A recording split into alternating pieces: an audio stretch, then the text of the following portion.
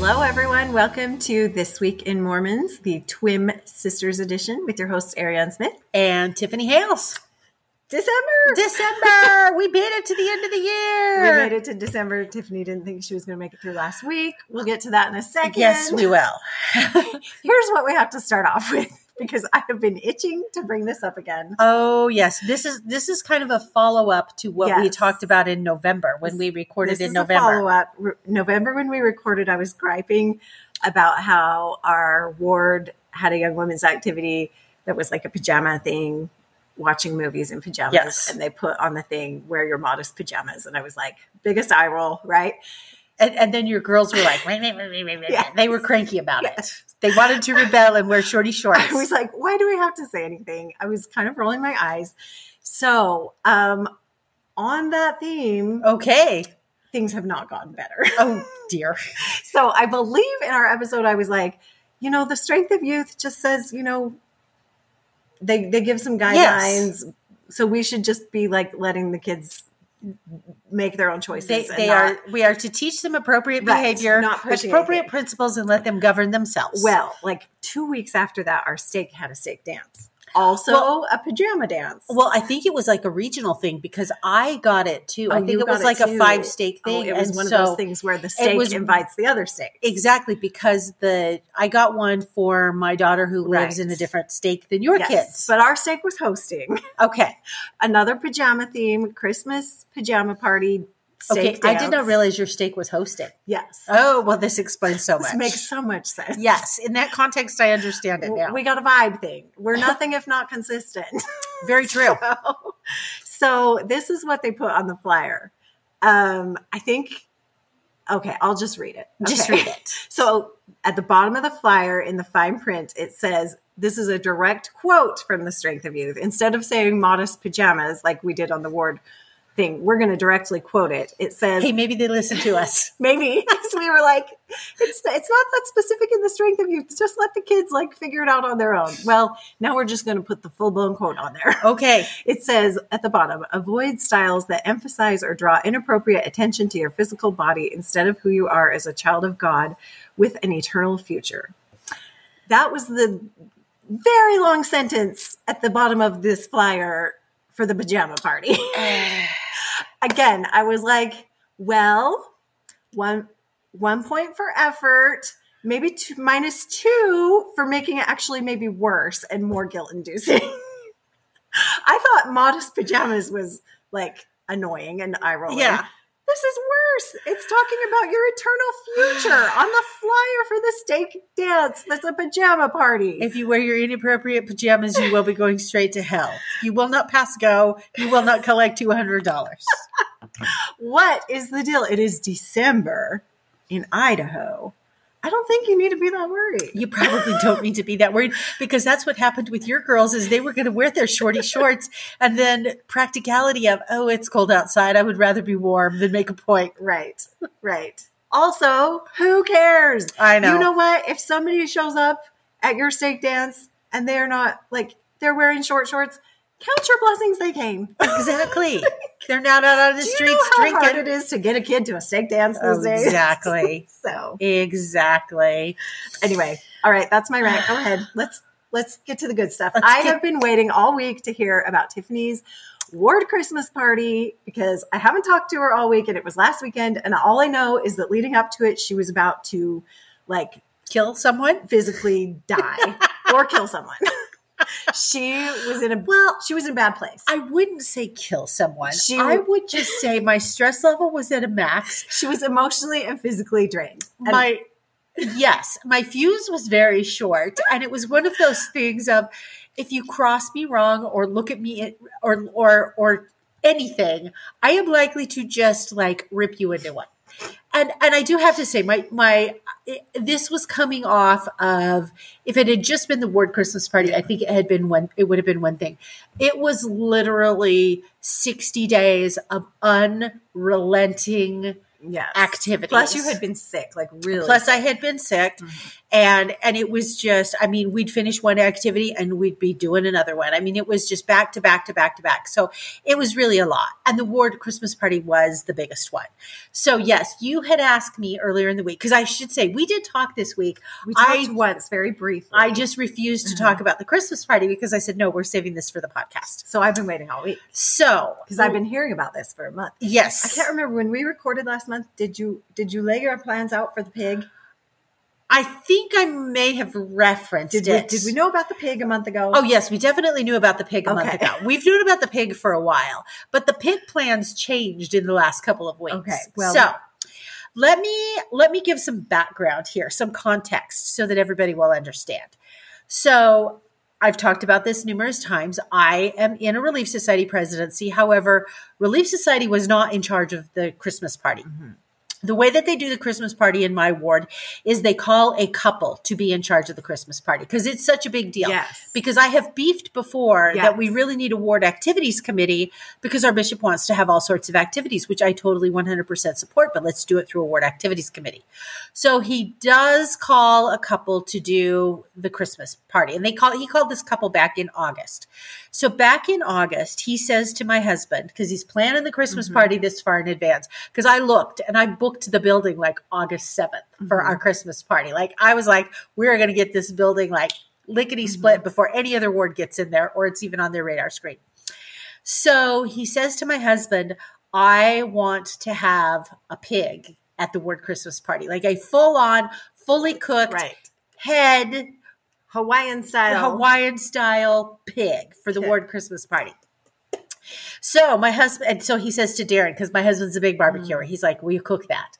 And my husband was like, sure, no problem. Now, has my husband ever cooked a whole pig? No, he's never cooked a whole pig. But he's like, how hard can this be? You just YouTube it. He's up for the challenge. So now anyway, you need to add that this is not a Hawaiian themed Christmas. No. This is just for funsies. So anyway, so when my husband agrees to cook the pig, he calls this couple in our ward that we are actually very good friends with. And then he asks us, hey, will you help, since you've agreed to help the food, will you help, Christy and Greg? And I said, sure, no problem. Christy's an interior decorator. She just has like amazing creative ideas. She is just like top notch up there. So I will work on any project with Christy. And Christy was just relieved that Darren and I were going to do the food because it wasn't just the pig. Darren and I were going to be in charge of like all the sides and everything. The food is a lot of pressure. And so Christy was like, yeah, if all I have to do is decorate and coordinate a program and they're going to do the food, we're good. So that's kind of the backstory here. So, so we know that we're going to do this pig. So I guess I should say, do you want to talk about the side dishes first or do you want to talk about the pig? Which direction do you want to go? Pig. Okay, let's go for the pig. So my husband starts like YouTubing and trying to read up about how to cook a pig in the ground. Surprisingly enough, the Polynesians are quite stingy with their methods, and there's not a lot out there. This is shocking to me because I would think that would be such an easy find on YouTube. You would think so, but it's not. The best reference on YouTube is actually the Polynesian Cultural Center. And they don't, I mean, they kind of show it, but they don't really show it. But there are just not videos or websites out there that tell you how to cook a pig in the ground. So he has a few ideas. And one of the things he's going to need is banana leaves. Well, and you need a lot of them. It's not like we live in a climate where banana leaves are readily available. Anyway, so the more he reads about cooking the pig in the ground, the more he's like, this is going to be a disaster if I attempt to cook a pig in the ground. So he revamped. Oh, but let me tell you, he digs. This was after they dug a hole in their yard. This was after we dug a hole in my yard. I was over for Thanksgiving, and they're like, "Did you see the hole in our yard?" Yes. Yeah, there was a big hole. Yeah. So up until just shortly before Thanksgiving, the plan was to cook the pig in the ground. He brought a track hoe home because he went out there to start digging it by hand and decided this was like way too difficult. And so he went and rented a track hoe. So he brings a track hoe home and he probably has this pit that he dug in my yard where my trampoline used to be. We got rid of the trampoline. We're kind of beyond that because we don't have kids at home anymore. And the neighbor kids were kind of making a nuisance of my trampoline. I didn't mind them jumping on it. But seriously, this fall we went out there, like everything they ever ate this summer, the wrapper for it was underneath the trampoline. So it was at that point in time, my husband were like, yeah, the trampoline's going. So he dug the hole where the trampoline was. And this is like a 4 foot by 8 foot hole. It's a big hole. It was a big hole. In fact, I told my 19-year-old son who lives at home, I'm like, you ticked me off. You're going to find yourself out there in the hole. Anyway, so then he decides, yeah, this is not going to work. So then he decides he's going to grill this pig, and he's going to, he starts reading up on this. And so he gets these cinder block, which he's in construction. So getting cinder block is not a big deal. He creates this cinder block grill on my patio that is literally 5 feet, 4 inches by 8 feet. And puts a layer of cinder block down on the bottom so that at least stuff isn't falling actually onto my patio. Does rebar, cuts holes in the cinder block for the rebar to lay on because the rebar forms the grill he's going to put the pig and then on. he's thinking he'll put like coals underneath? Yes, he was going to put coals underneath to cook the pig. Okay. And then we go by like metal roofing to put on top of this. I'll put a picture up on Twin Sisters Instagram of the grill. Then he has metal roofing he's putting on top of this, like, you know, to keep For like a roof. for the roof, to keep the heat in from the coals when he's cooking the pig. And he gets a book on this. In fact, the book arrived on a Sunday and he was like, oh, the gospel's arrived. Like it had the dimensions and everything, like how to create this grill and how to cook the pig and all of that. So he moves on to that plan, which I was infinitely more comfortable with than the pig in the ground. Plan B. Plan B. So then you have to get the pig. And it's not like you can just run down to your local Albertsons and say, hey, can you order me up a full pig? Yeah, what do? You find a farmer? He found a farmer. I don't know exactly how he found this farmer, but he found this farmer out in the Cuna area. So here's the deal with the pig and buying a pig. Cash under the table, your pig is $200. If you want a receipt, your pig is $450. What kind of operation is this farmer running? I have no idea. Find a underground shady farmer. He's evading taxes. So for $200, we got a pig. Can't he just write it out, hand write it? No, he wants no evidence. He wants no evidence of the pig, of the existence of the pig. This is really weird. So we get the pig, or rather, Darren is at work. He sends my son Isaac and Isaac's best friend Johnny to go pick the pig up. Now the pig has not been like it is. You have to got the pig. Got it like you do a fish? Yes. Okay. So who's doing that job? They take the pig to my husband's work site. Ugh. Again, he's in construction. He's working with a couple of gentlemen who are really into hunting. So they stand around at night. That's convenient. Put the lights on, and they're gutting the pig on the job site. Well, that's great. Outsource that. Exactly. Well, I mean, he's helping them. So he said it was completely fascinating to gut the pig. But before they gutted the pig, they had to get the hair off the pig because the pig has hair on it, and you want to cook it without the hair on it. How do you do that? Well, the way that you do that is you have to put scalding water on the pig. They're doing this all at the job site? They're doing this all at the job site. Oh my gosh. But the story gets better. Okay. So they're doing this all at the job site. So you put scalding water on the pig, and then you scrape the hair off. Ew. I probably should have given a warning on this episode that if you are an animal lover, it's probably too late at this point in time for anybody who's listening. We've lost them. They'll never come back. Oh, but this gets better. So anyway, so they do that. He cleans up the whole mess. In fact, so they're a sub on this job. They're not a contractor on this job. The next morning, the general contractor says, I heard you guys were gutting a pig. And Darren's like, yeah. And he's like, I dare you to figure out where we were doing it on the job site. The general walked around it. He could not figure out where they had done it because they had done such a good job of cleaning up. Well, good for them. At least he cleaned his mess up. So he brings the pig home. And this pig is probably about 130 pounds after the guts have been removed. Okay. Sticks it in the cooler. And then we proceed to brine the pig. So he puts all sorts of salt and apple juice and garlic, and I can't remember all what. So the piggy is sitting in a cooler in my garage overnight, and it's brine. Goodness. So this is on Wednesday night.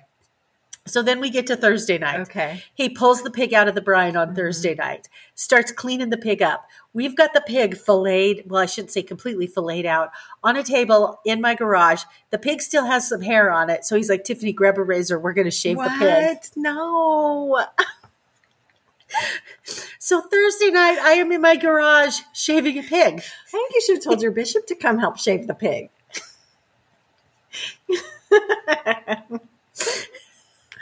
Oh my goodness. On the list of things that I ever thought I would do with my husband, shaving a pig was not one of them. Oh my goodness. Well, then the pig is also dirty because the pig has been in the mud, before he came to my house. He was a dirty pig. Didn't that Brian clean him off? The bride did not clean him off. Oh, gross. So he was like, we need to clean the pig. No. So I handed him a scrub daddy and we scrub daddied the pig. Oh my gosh.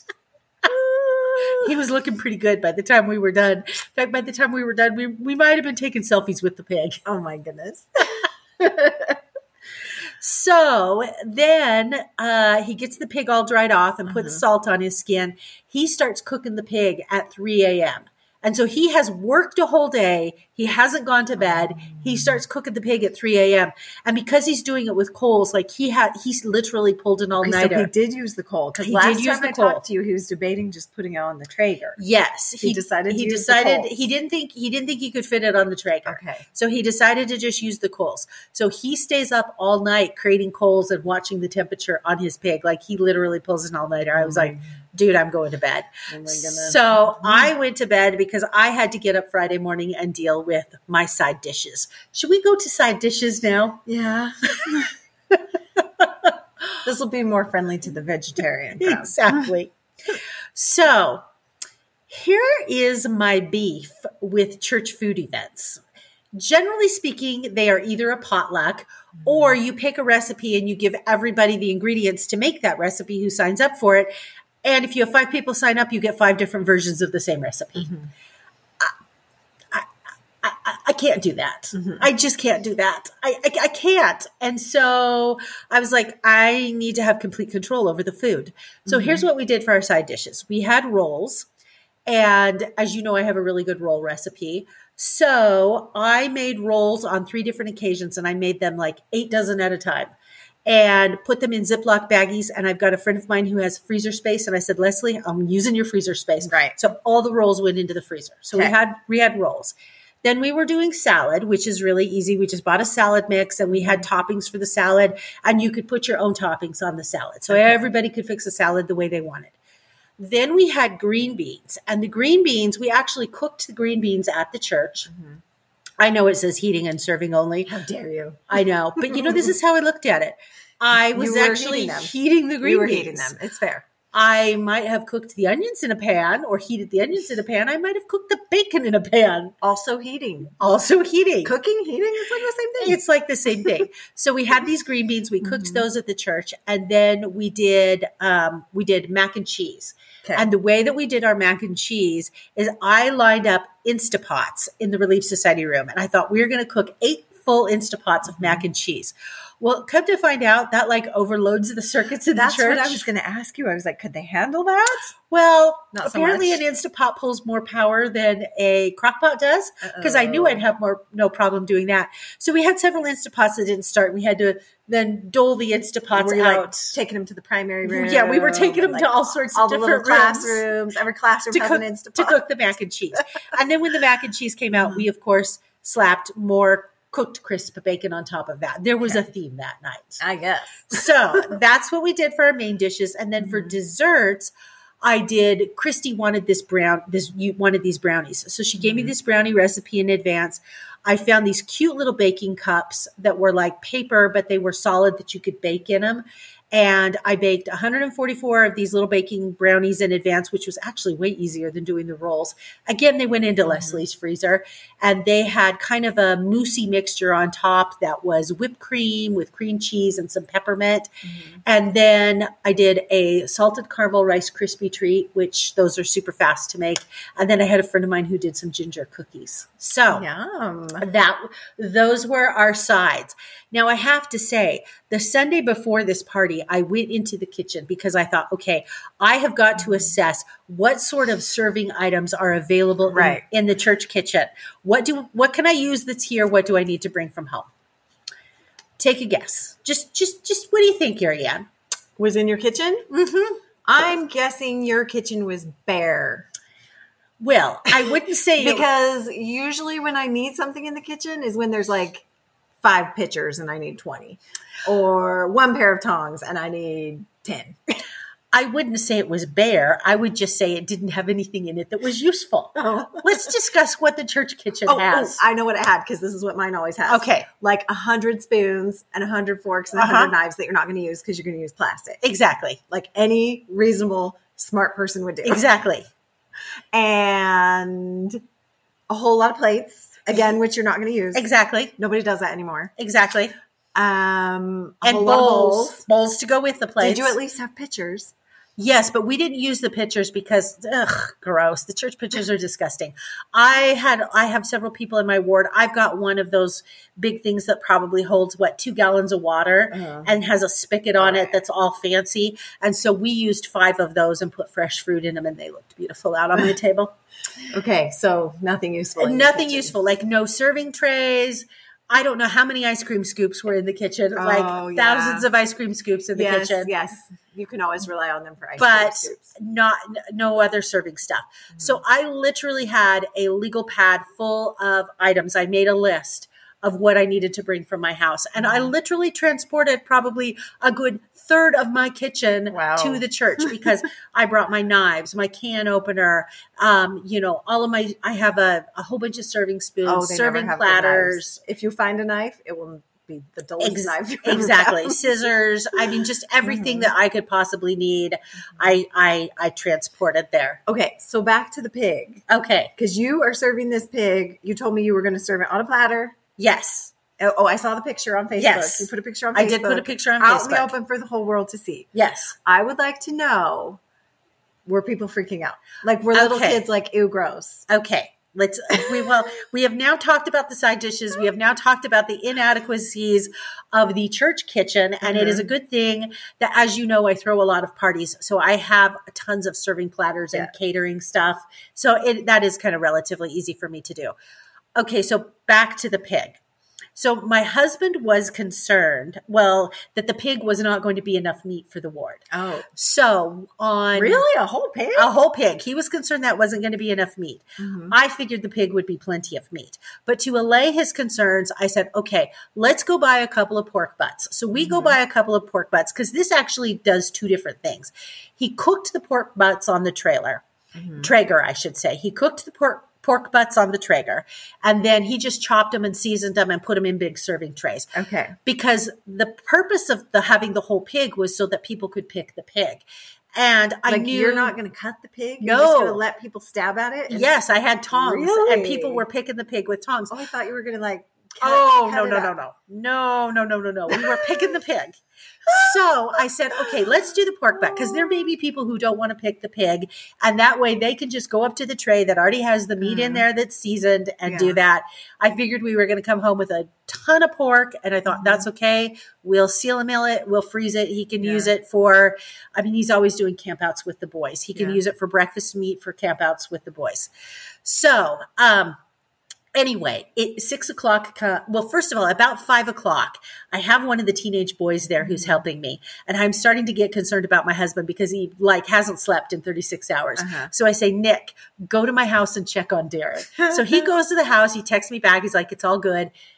He's like, the pig is having a little bit of a hard time getting up to temperature. Uh-oh. So a little after 6, the pig isn't there yet. I'm kind of starting to panic. Mm-hmm. Well, finally about 6:10, 6:11, the pig comes cruising in. Okay. As soon as the pig arrived, he brings it in through the kitchen door, puts it on the kitchen counter.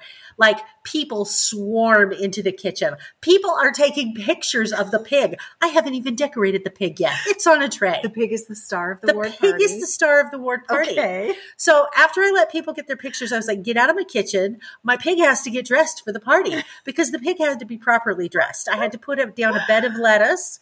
And then I had a friend that carved these oranges to look like flowers with radishes as centers that were going all around the pig because you don't come to my party unless you're properly dressed, especially if you're the star of the party. So the pig had to be properly dressed for the party. Okay. So I get the pig properly dressed. I get Darren to agree to a selfie with the pig properly dressed. So then they bring the pig into the cultural hall because I've told him, I said, this is the specific spot on the table where the pig is going to go. The pig out. This is just like a luau. Ta-da, the pig. Exactly. And so everybody's in there and they're like, ooh, ah. Uh-huh. Then everybody starts gathering around the pig, looking at the pig. Okay. And like, I didn't think that many people would be enamored with the pig. Uh-huh. They were completely enamored with the pig. Like Really? completely enamored Okay, so with the pig. did they eat it? Well, I'm coming to that. Okay.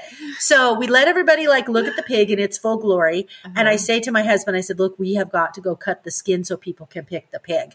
So we go up there and we cut the skin. The bishop hasn't started things yet. Fold it back, grab the tongs, start like pulling a little meat off so people get the idea of what they are supposed to do.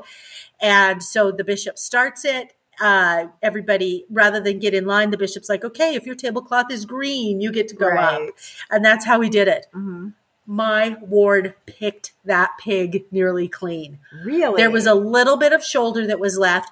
Not only that, most of the pork butt was gone. Probably 90% of the pork butt was gone. It's a good thing you did that. It is such a good thing that we did that. Like, picked the pig clean. Well, I'm shocked. I thought all the little kids would be grossed out. No, they were quite fascinated by it. Okay, so how did it taste?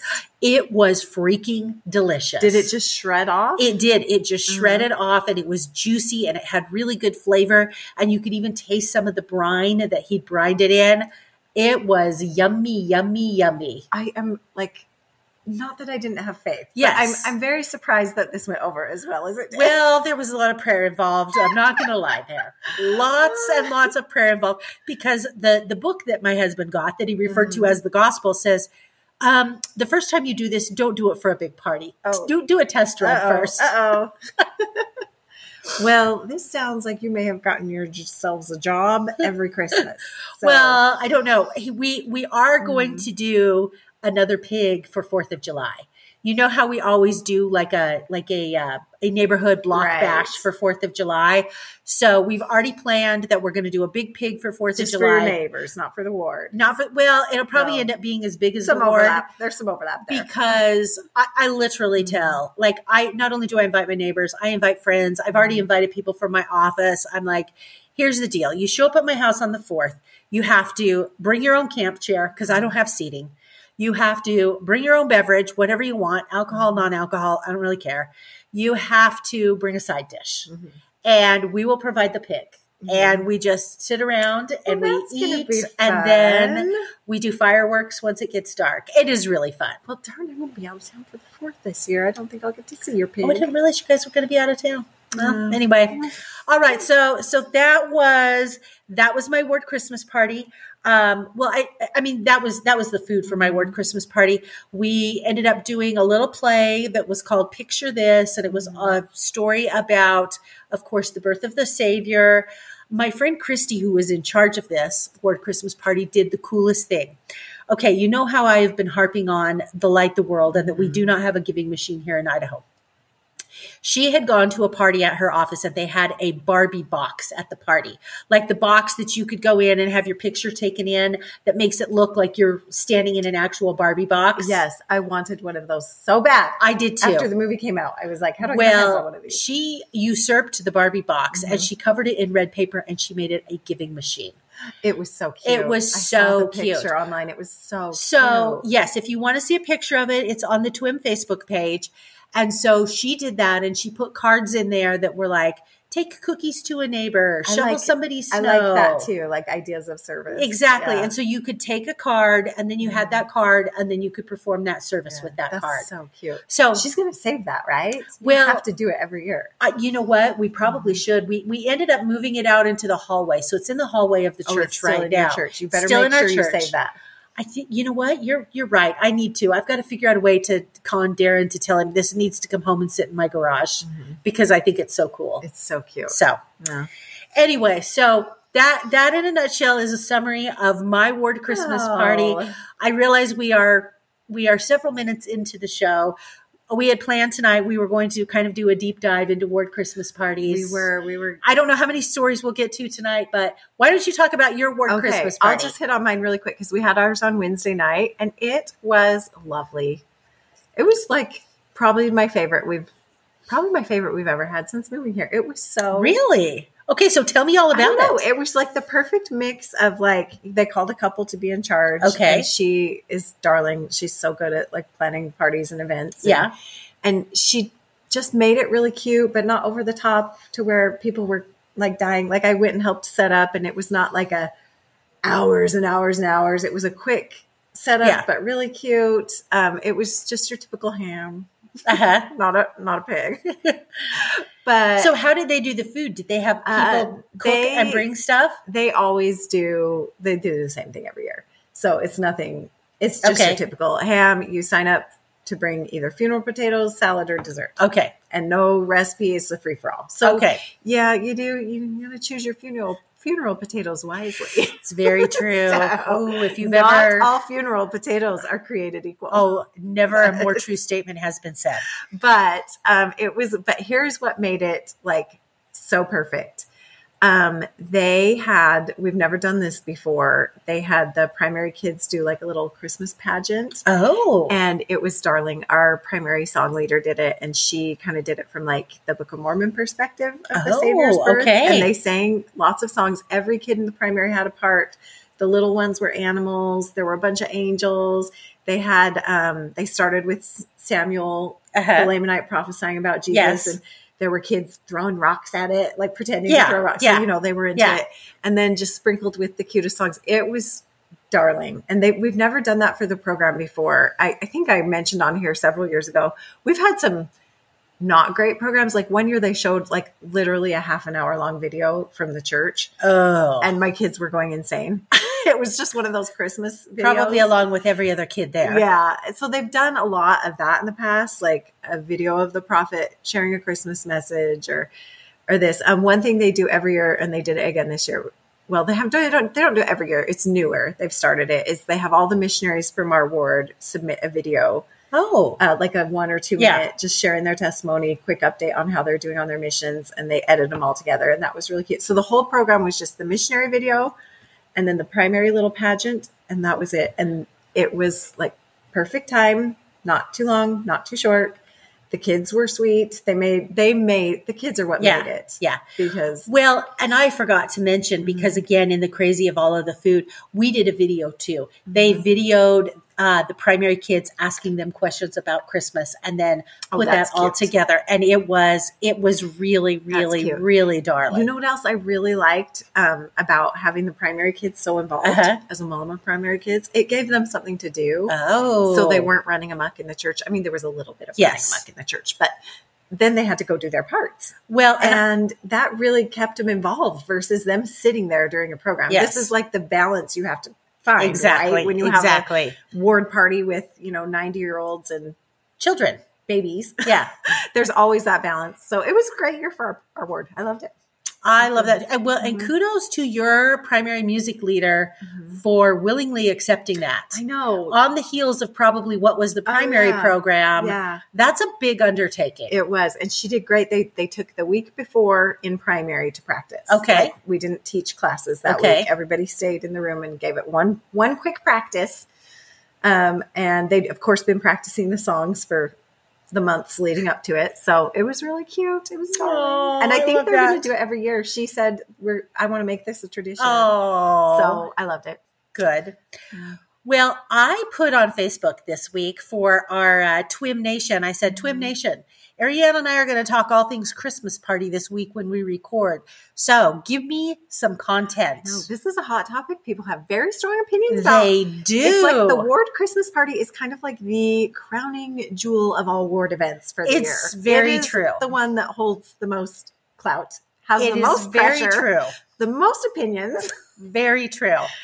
And well, let me tell you what people said, and then I'll tell you what my takeaway was. So we have lots of wards that do breakfast, lots of wards that do dinner. So there's a whole debate, what is better, breakfast or dinner? Right. Breakfast, you might get your older folks out who don't want to drive after dark. But also breakfast, have you ever tried corralling your kids to get them to the church at 8 or 9 o'clock on a Saturday morning? Breakfast can be rough. So then the other big debate is Santa versus no Santa.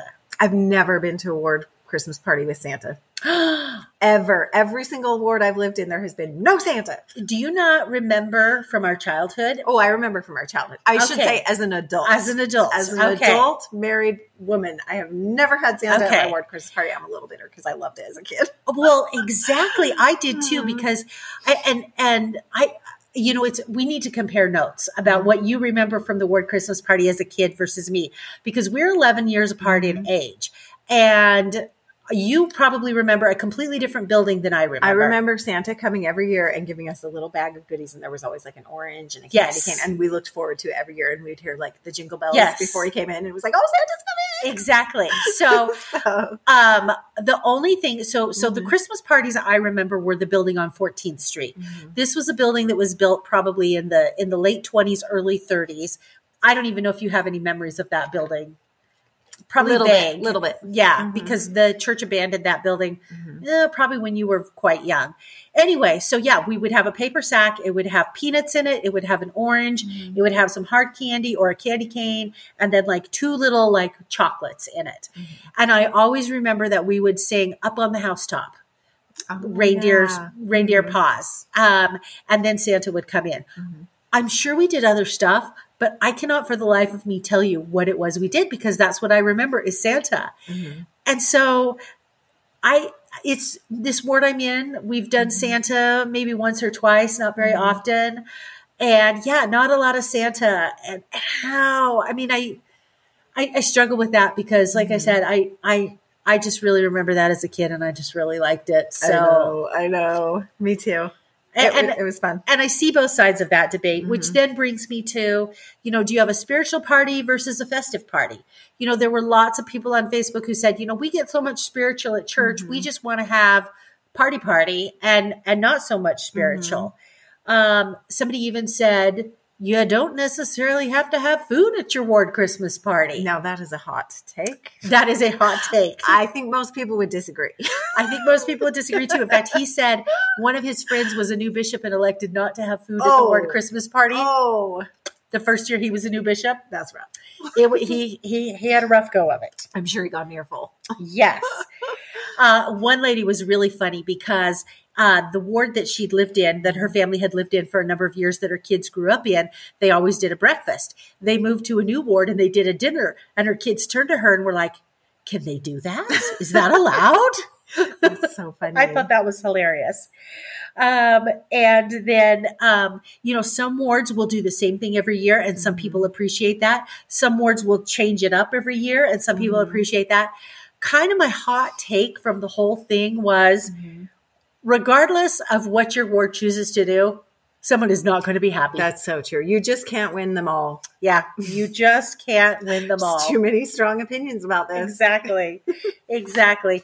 And then there was a whole LDS Living article, and we're kind of getting short on time, so I won't go into that, about, 8 different types of Christmas parties, some of which we've done, some of which we haven't. And so anyway, but yeah, we could probably spend a whole hour, our whole entire hour talking about the ward Christmas party. It was fun to look at the Facebook posts because it's just fun to see what other people do. Exactly. I always like to hear about what other people do. So I'm just going to encourage y'all out there to go look at the Facebook post and see what people wrote, because people contributed and wrote some really great comments, and I appreciated it. Yeah. Okay, well, we're going to move on to articles of news this week. There wasn't a ton of news this week, but we do have a few. We do have a few. So, to start off the week, this last Sunday, President Holland rededicated the St. George Temple. Yay! I'm so glad he was able to do that. I am so glad, we weren't sure, if his health would be up, if he'd be up for it, but he was. Exactly. And the people of St. George had really been praying for him. They had wanted him to be the apostle that was going to come down and rededicate the temple. Obviously, because he grew up there, he met his wife there. They were sealed there. St. George has, he is a hometown boy. And so when Sister Holland passed away and then he had all the health issues, they really wondered, is he going to be able to dedicate the temple? So they were very happy that he was healthy enough to be able to dedicate the temple. they really focused on the pioneer heritage of this temple. This is the first temple that was built and dedicated, because the Salt Lake Temple took so long to be done. It was the only temple Brigham Young ever dedicated, was the St. George Temple. So it was up and operating and functioning way before Salt Lake was. And just how the saints down there had gone to this really hot, barren desert, and they're struggling to survive, yet at the same time, they're building this temple. And President Holland said, I could not love any other spiritual place more than I love this one. I love it when they let them take the ones that are special to them. Exactly. And I feel like President Nelson really tries to give them that. Exactly. With the different apostles. And I love that they do that. Exactly. So it said that the consecrated early Latter-day Saints in St. George were not ready to build a temple because they were still in dire poverty, but they were willing. And I thought, wow, that says a lot. And then another really sweet thing in the article is that, so this is the second time it's been remodeled. It was remodeled in the 70s and rededicated by Spencer W. Kimball. They expect this remodel to last somewhere between 50 to 70 years before it will need to be remodeled again. It looks very historic to the time. But one of the things that I really liked is as soon as President Holland arrived in St. George, he visited the St. George Cemetery and his wife's grave. This was the first time he'd been back there since her burial. And I just thought that was so sweet. That's a big moment. And he said, I am filled with lots of emotion and a lot of happiness. I'm planning on eternity. I'm collecting on the promises of this temple. So very sweet. I thought that was really sweet. The other thing, too, that I was quite shocked, because I don't believe I've ever seen this with any other temple dedication. The prayer that he used to dedicate the temple, of course, was recorded. But not only was it recorded, it was translated word for word and released to the public. So even if you weren't there to listen to his dedicatory prayer, you can read a transcript of the dedicatory prayer. And again, he talks pays a lot of homage to the history and those early saints who built this temple. And I just thought, man, that's really cool to be able to read the prayer that he wrote to dedicate it. That is cool. Okay, next we have a couple of Tabernacle Choir articles, the Tab Cats. First one is they just announced this week that Lloyd Newell, who is the voice of music in the spoken word and has been for the last 34 years, is retiring because he's going to go serve a mission with his wife, Carmel. So that is sad. I cannot imagine another narrator, but we'll get one. Exactly. So we have him until about July. Yes. And so there was a very sweet article about him if you want to go read more about his history with the choir. Well, and he talks about how President Hinckley, would have been in the first presidency at that time, extended the calling to him and said, this calling will last until you get a new calling. And he was like, I guess I got a new calling. That's a long calling. So, okay. And then the other is they released an article about the Tabernacle Choir and Orchestra's Christmas concert this year, which is happening right now. But opening night was last night. We're recording this on Friday. Opening night was Thursday. So they kind of gave a little summary of that. It sounds like it was a great concert.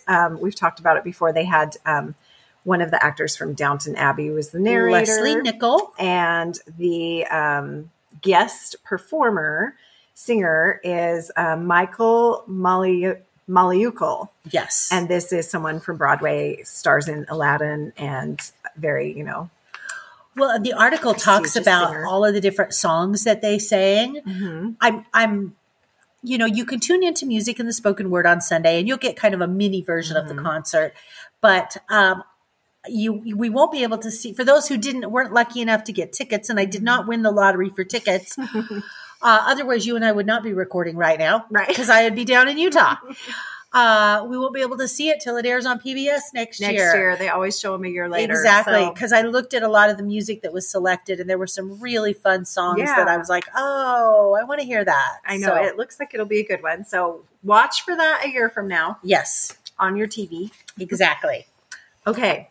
Next article we have, this is a follow-up to one that we didn't talk, somebody talked about it. We did not talk about it. One of the other hosts talked about it. One of the other hosts. I want to say it was the international edition that maybe they talked about this, but this would be a little out of their league. But one of the other hosts talked about it. This was a few weeks ago. This came out that there were some in the Bay Area. There were several stakes that were having women sit on the stand just in their wards, like weekly, women in leadership, like release society president, primary president, and they did it different ways depending on the ward. But this was a thing that had been done in some wards and stakes for up to a decade. I was like, I had no idea.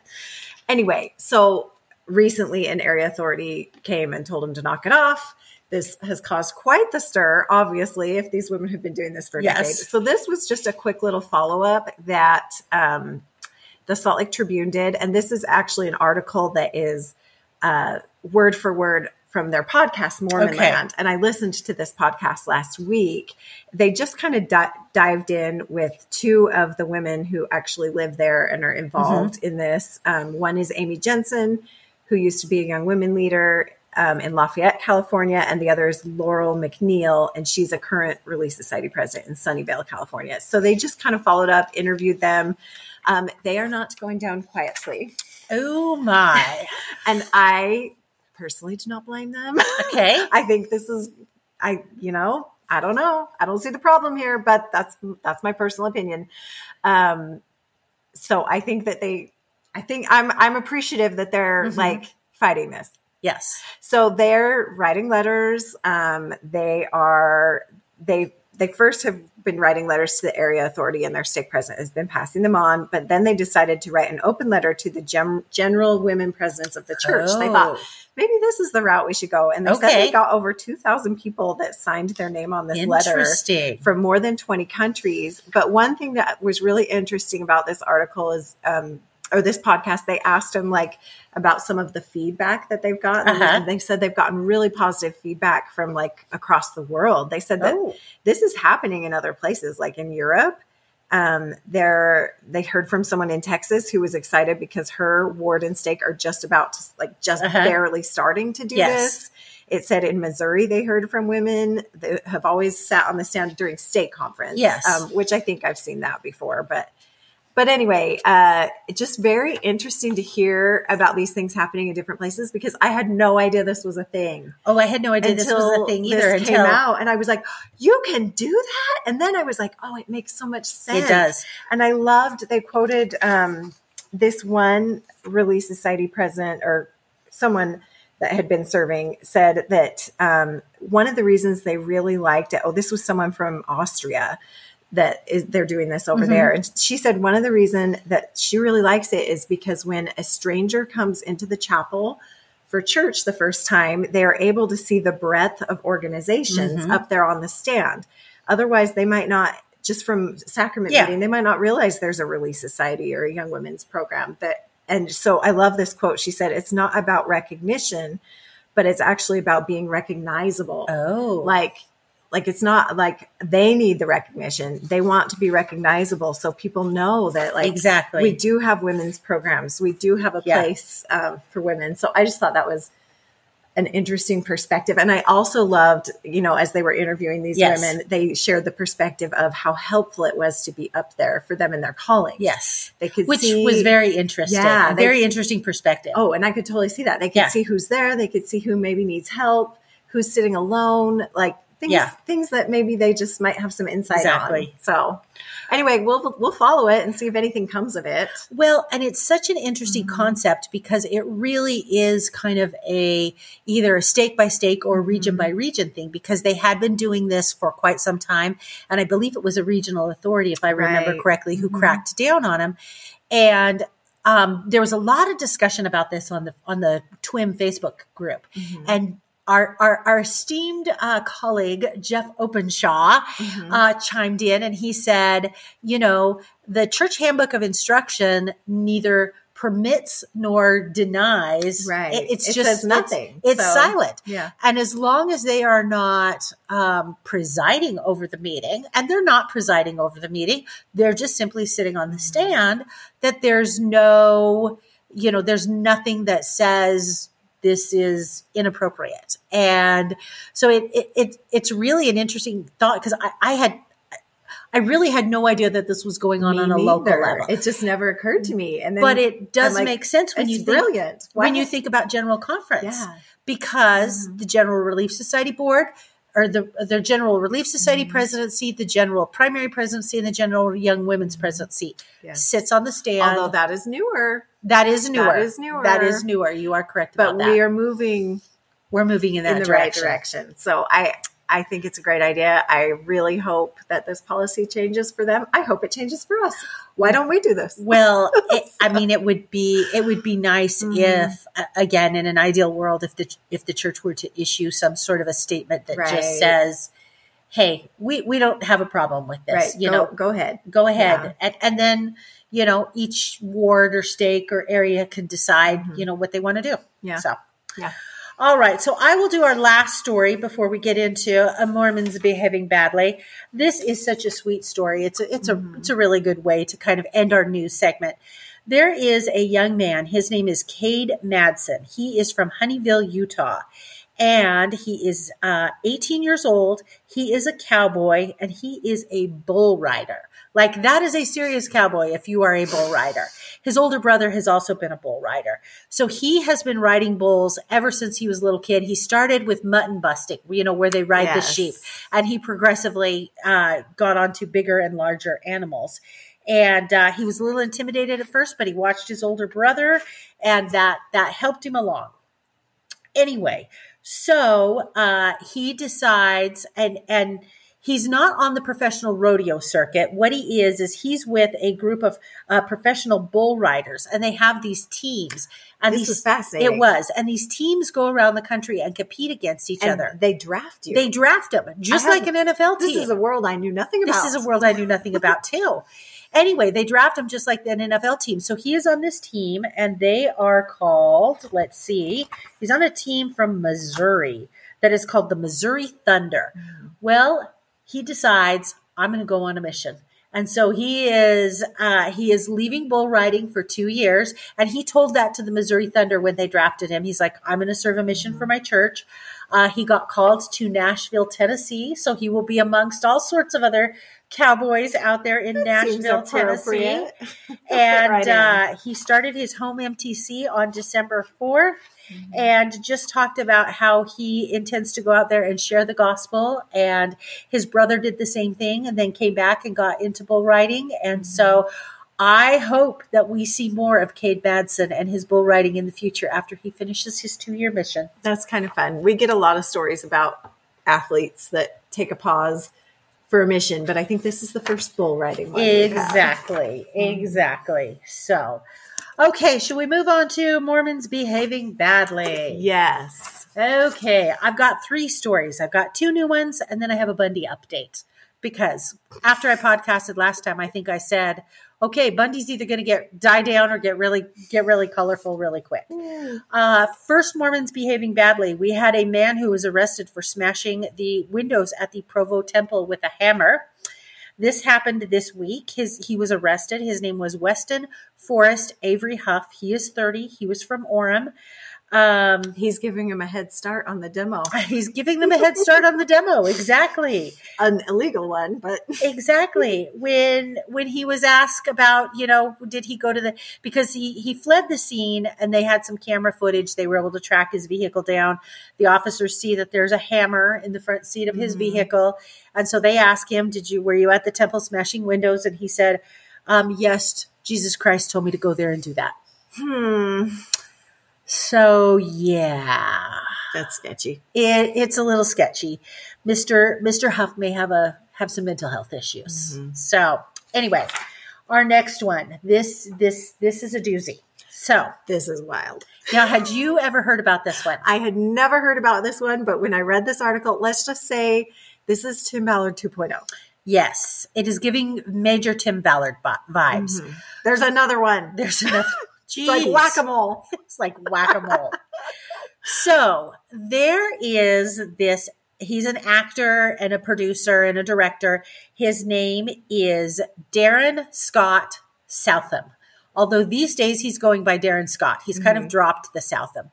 He has directed and produced this new movie called The Oath, and The Oath is loosely based on the Book of Mormon character Moroni.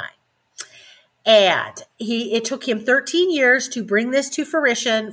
It was recently released in the theaters, and he released a video on YouTube that is about 13 minutes long. I would love to give you the link to the video, but the video has now been removed. But if you look at the link that we are going to link to, there is a transcript of the video. It is a written kind of some summary of exactly what he says in the video. Exactly. The video, written by him. The video is entitled An Open Letter to My Church. And he gets on the video, and for 13 minutes, he basically rants and blasts the church for not supporting his movie. Mm-hmm. And he talks about how he did a screening of his movie with the church PR department, and they said, "We think your movie's lovely. We hope it will be successful. But the church hasn't financially backed this movie that's based on the Book of Mormon. Mm-hmm. The church has not come out and told people, hey, you should go see this really good movie." Those are things that he would like to see. And he blasts the church for supporting Love Loud. He blasts the church for supporting The Chosen. He blasts the church for taking out an article in the playbill for the Book of Mormon musical, mm-hmm. but not supporting his movie. It really wasn't a very good look. So he's mad. He is, and he's a little upset about this. Very entitled. I have to say, like, from the first paragraph, I was like, who does this guy think he is? Exactly. So entitled. Exactly. Why does my tithing money need to go to him? Exactly. So it was giving me major Tim Ballard vibes. Mm-hmm. And politically, I did a little deep dive on him. Mm-hmm. Politically, he is, I would consider him to be very extremist right wing. He was at the Capitol on January 6th. Oh. Although he did not penetrate the Capitol, he was there as part of the mayhem for that. But supposedly he has, I should say allegedly, because I don't know for sure. This is just kind of what I read, that he has scrubbed his social media of videos that previously existed showing him at the Capitol. Now, I'm assuming he lives in Utah. He does. He lives in Utah. And the film came out this week, right? The film came out this week. I just, on my phone, because I was curious, pulled it up because I was like, oh, is it playing in Idaho? It is playing in 3 theaters here. Wow. But they all have like one showtime. Okay. So, but I think that's really interesting because I've never heard of it. Yeah, I'd never heard of it either. I'm like, who is going to go to this? Have people here heard of this? And we're just out of the loop? I don't know, because I haven't even seen that much on Facebook. I mean, when Tim Ballard's movie came out, Sound of Freedom, that thing was blasted all over Facebook. People were passing it around. Oh, yeah. Yeah. Anyway, interesting. So very, very interesting. The video really was not a good look for Brother Southam, in my opinion. But so that's why I nominated him for Mormons Behaving Badly, is he needs to play a little nicer and be a little less entitled. Yeah. So, that was weird. Ammon Bundy update. So, when we last left off with Ammon Bundy, he was getting defaulted. They were going to take his house. And so, supposedly, so the judge, let me backtrack here. Let me get my facts straight. Mm-hmm. So St. Luke's sued the guy who bought Ammon Bundy's house and sued Ammon Bundy because St. Luke's wanted to undo the transaction, claiming that it was a fraudulent transaction. Action. Ammon Bundy did not make an appearance in this case, so the judge entered a default judgment. And the other party in this case, the gentleman who had purchased his house, which was a gentleman by the name of Aaron Welling, one of his followers, mm-hmm. was cooperative with the court in St. Luke's and handed the property over to St. Luke's, according to the documentation. He decided, I don't want to be a part of this. Mm-hmm. So when Welling bought the house, not only did he buy the house, he bought all the furnishing and all the fixtures. Well, when St. Luke's went into the house to check the status of it, none of the furnishings were there and many fixtures had been removed. So St. Luke's is a little grumpy about that. Yeah. So the good news is, Ammon Bundy has left the state of Idaho. He's left our state. He posted a video, which I watched for you folks, so you don't have to, on December 2nd. And he said that his family has been temporarily displaced. They have taken all of his physical possessions and they're trying to take his liberty. Well, I would say they haven't taken all of his physical possessions because he took a bunch of stuff out of the house that he wasn't supposed to take. Anyway, and he goes on to talk about the deep state in Idaho. I don't know if you knew Idaho was a deep state. No. Run by the Idaho Association of Commerce and Industry. And he said that it was just too dangerous for him and his family to remain in Idaho. No longer a safe place here. It is no longer a safe place. We ran him out. I feel like a Missouri mob, but I'm not mad about it. I'm not mad about it either. Now, nobody has really said where Ammon Bundy is, although my suspicion is I think he went home to Cliven. I think he's hanging out on the ranch in Nevada. That's in Nevada, right? Yes, yeah. That's in Nevada. That would be where I would put my money, is that he's hanging out at the ranch in Nevada. Nevada seems like a great place for him. Lots of wide open spaces. It's the wild, wild west there. He'll thrive. He'll thrive. Exactly. So our loss is Nevada's gain. You're welcome, Nevada. Thank us later. All right. Now we have to move on to favorite things. Oh, Ariane is not looking forward to this segment. I have a favorite thing tonight, but before we start our favorite thing, I have to follow up on something else. Okay. So last time we recorded, I talked about the infamous tomato soup cupcake. Yes. You threatened to make me try one. I threatened to make you try one because my ward has Linger Longer this Sunday. And so today I made the tomato soup cupcakes for Linger Longer. And so we are going to try the tomato soup cupcake before I inflict it upon my ward. So...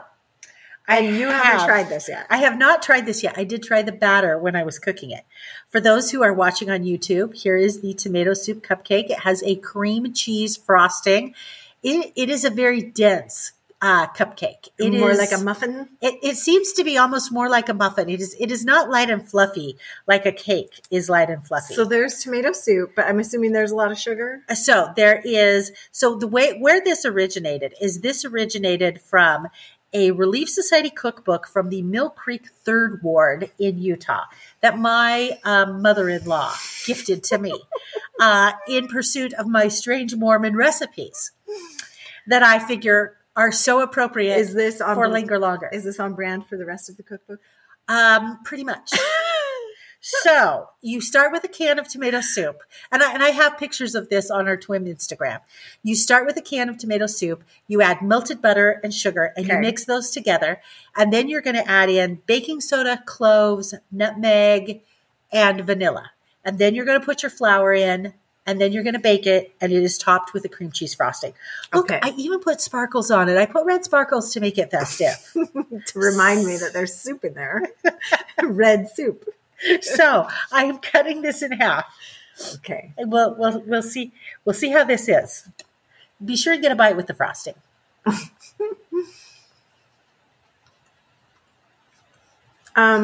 very tomatoey. The frosting helps take the edge off. It's not as bad as I thought. Okay. I don't think it's a keeper. I really want to hear if these get eaten at your ward party. I will return and report. I want you. I'm getting some tomato aftertaste. Yes. I want you to take note of how many people eat one bite and leave the rest on their plate and throw it away. Well, here's what I think I'm going to do. So the kids always go through the line first. So I'm not going to waste these on the children because the children will just take a look at it and think it looks good. They'll take one bite and they'll throw it away. They'll lick the frosting off. I need a more distinguished palate. So I think I'm going to wait till after the kids come through. And then I think I only have 12 of them. I didn't make a huge batch. Okay. Then I think I'm going to bring the tomato soup cupcakes and put them on the table and see if I can talk willing adults into trying. Are you going to tell them what's in it? Well, if they listen to it. If they listen to the podcast, they might know. Or if they follow Twim Sisters Instagram, because I put it out there on the Twim Sisters Instagram. So it's kind of spicy, all those spices. It really is. It has a very different it's like flavor. Carrot cakey, but tomato cakey. Yeah, and that's okay. And I just want you to know, I saved you because the recipe called for raisins. Oh, are you kidding me? I am not kidding you. I did not put the raisins in. There's a way you could make this worse.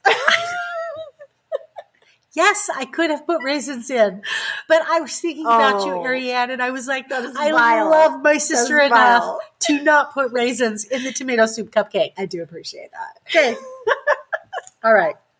Oh my goodness. Okay. Favorite things? Favorite things. Okay, I'll go really fast. Mine is actually a repeat favorite thing because Okay. I have favorited this before, but I think it's been many years. The Lower Lights Christmas albums. Oh. Well, the Lower Lights, anything. I love the Lower Lights. Everything they do is great. They're a group out of Utah. Amazing musicians. My husband and I went to their concert last week. It's the first time. We've always wanted to go to their concert. Jelly. We drove down to Salt Lake. I'm so jealous. I went to their concert. They are so talented. There are 18 people in that group. I didn't know there I were didn't know many. it was that big either. 5 of them are singers. The rest of them all play multiple instruments. There are so many instruments on that stage. I didn't even know. So where was the concert half at? of them were. It was at the U. Okay. In one of their concert halls. Okay. It was a raging good time. And I did not realize they have like 2 new CDs, albums that they've released in the past year or two. Okay, with church music, doo-wop church music, because I love their doo-wop Lots church of music. gospel stuff. Okay. But there are some hymns on there too. Okay, well, I'm going to have to go check that out. Yeah. Because I have a lot of their stuff. Anyway, love them so much. I'm giving them a second favorite thing several years later. Perfect. They're still that good. Oh, that is awesome. Okay. Okay, so my favorite thing is I finally broke down and got a robot vacuum. Now, I have been on the fence about the robot vacuum because they're kind of pricey little things, and I just wasn't convinced that I was really going to like it. I really wasn't convinced that it was going to work that well, and I thought, I do not want to go spend hundreds of dollars on this vacuum that I'm going to not like.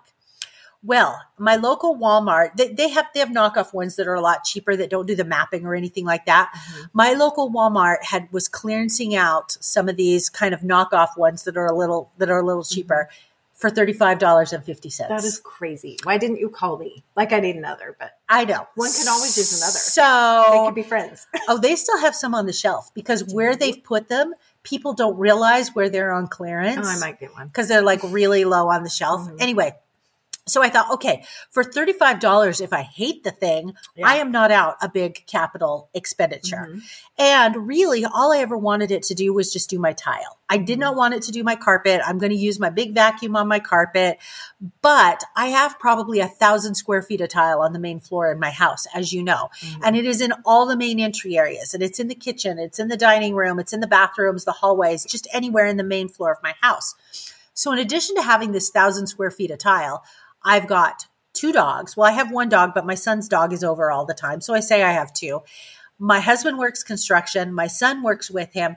They are continually tracking in. You got a lot of dust. The grit from the construction site. Dust and dog hair. It is like having sand on my tile and dust and dog hair. It drives me nuts. And so I thought, okay, if I can just get this thing to work on my tile and sweep my tile so we did it. And the first time I was frightened. So before I even ran it the first time, I dry mopped my tile. Plus I did a little wet spot mopping. So it wasn't as bad as it could be. And the thing was totally packed. Mm-hmm. And then the next day I did it and it was totally packed again. I'm like, where is this coming from? I know. Finally today, it's not as packed, but I've just set it so that Monday through Friday, it's going to go off every morning at 6 a.m., do my tile. I'll start fresh with tile for the day, go to bed, and then wake up the next morning with fresh tile and hopefully not have to deal with all the grit that I feel on my feet that is like nails on a chalkboard.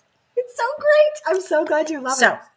I do. I love good. it. So that's my favorite thing. So great. All right. Hey, before we wrap up, what do you think about staying on for just a minute and doing a Patreon segment?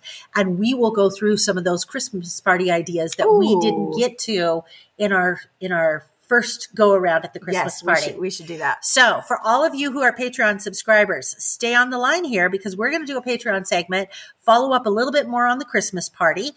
For those of you who are not Patreon subscribers, feel free to donate $3 a month and throw some love at the TWIM and be a Patreon subscriber and get some extra content. You can always find TWIM at all the social media sites, Facebook, Instagram. Ariane got me back on the Twin Sisters Instagram, so I will probably be posting pretty regularly now. She's a better poster than me. Well, I don't have 4 kids still at home. That's probably why.